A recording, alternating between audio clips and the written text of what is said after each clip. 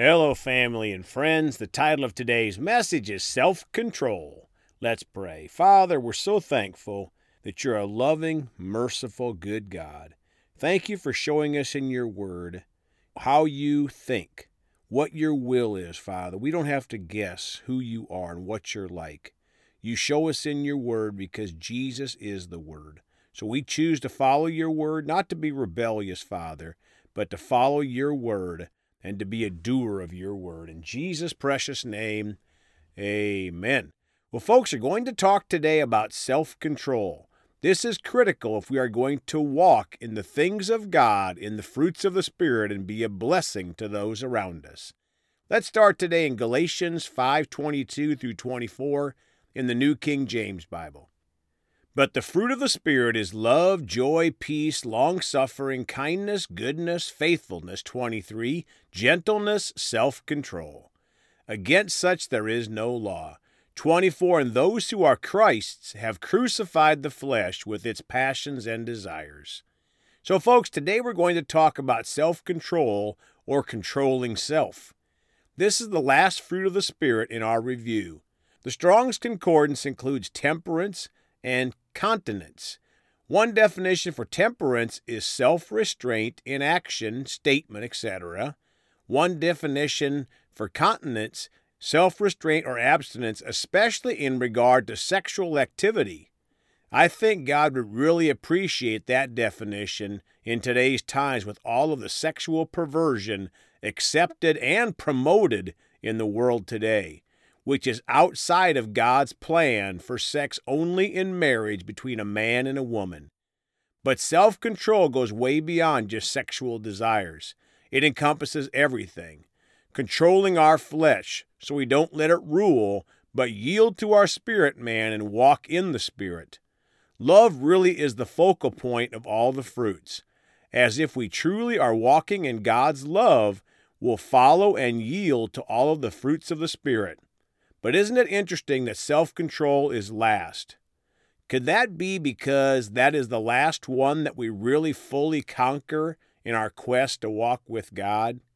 If you think about it, if we are really controlling self, controlling our flesh, then we'll walk in meekness or humility and faithfulness and goodness and kindness and patience and peace and joy and, of course, love. All of these things are in us when we give our lives to Jesus. We just have to put our flesh down, control self, and we can do that when we walk in the Spirit. Then we'll not walk in the flesh. When it tries to rear up, our self-control will say, no, no, no, flesh. We don't do what you want to do. We walk in the Spirit, in godliness and love. Proverbs 25:28 in the Amplified. Like a city that is broken down and without walls, leaving it unprotected, is a man who has no self-control over his spirit and sets himself up for trouble. Folks, this is a good scripture to talk about in our review of self-control.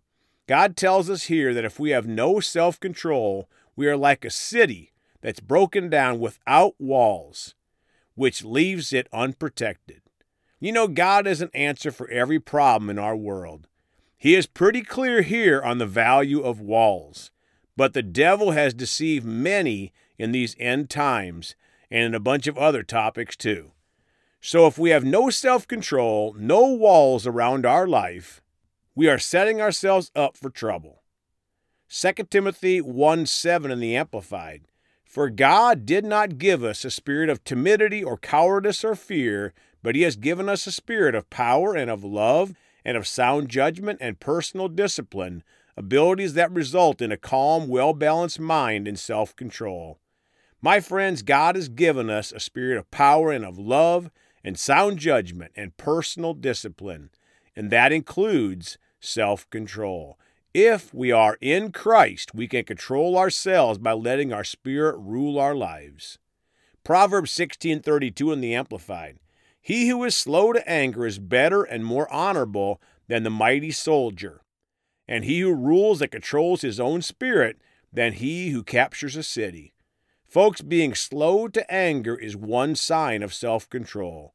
We make that choice and rule and control our life with our spirit man. It just doesn't happen automatically.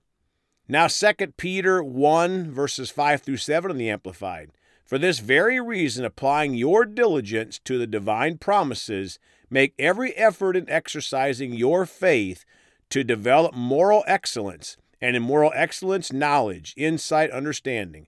6, and in your knowledge, self-control, and in your self-control, steadfastness, and in all your steadfastness, godliness. 7, and in your godliness, brotherly affection, and in your brotherly affection, develop Christian love, that is, learn to unselfishly seek the best for others and to do things for their benefit. My friends, ultimately, love and self-control will help us get to a point of unselfishly seeking the best for others and doing things for their benefit and God's, not our benefit.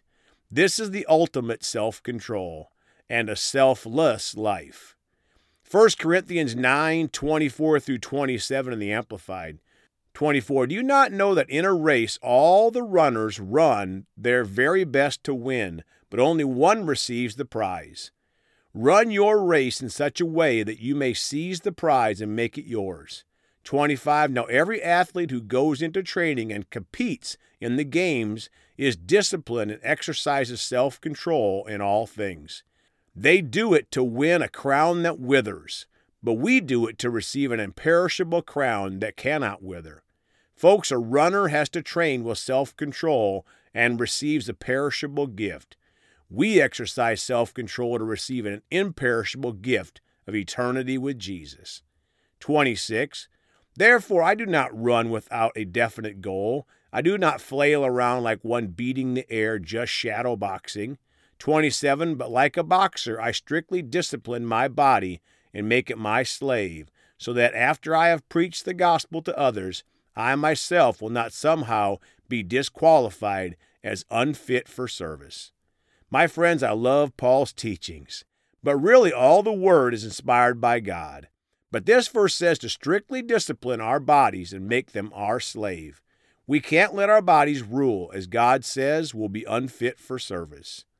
Now 1 Peter 4, verses 1 through 8 in the English Standard Bible. Stewards of God's grace.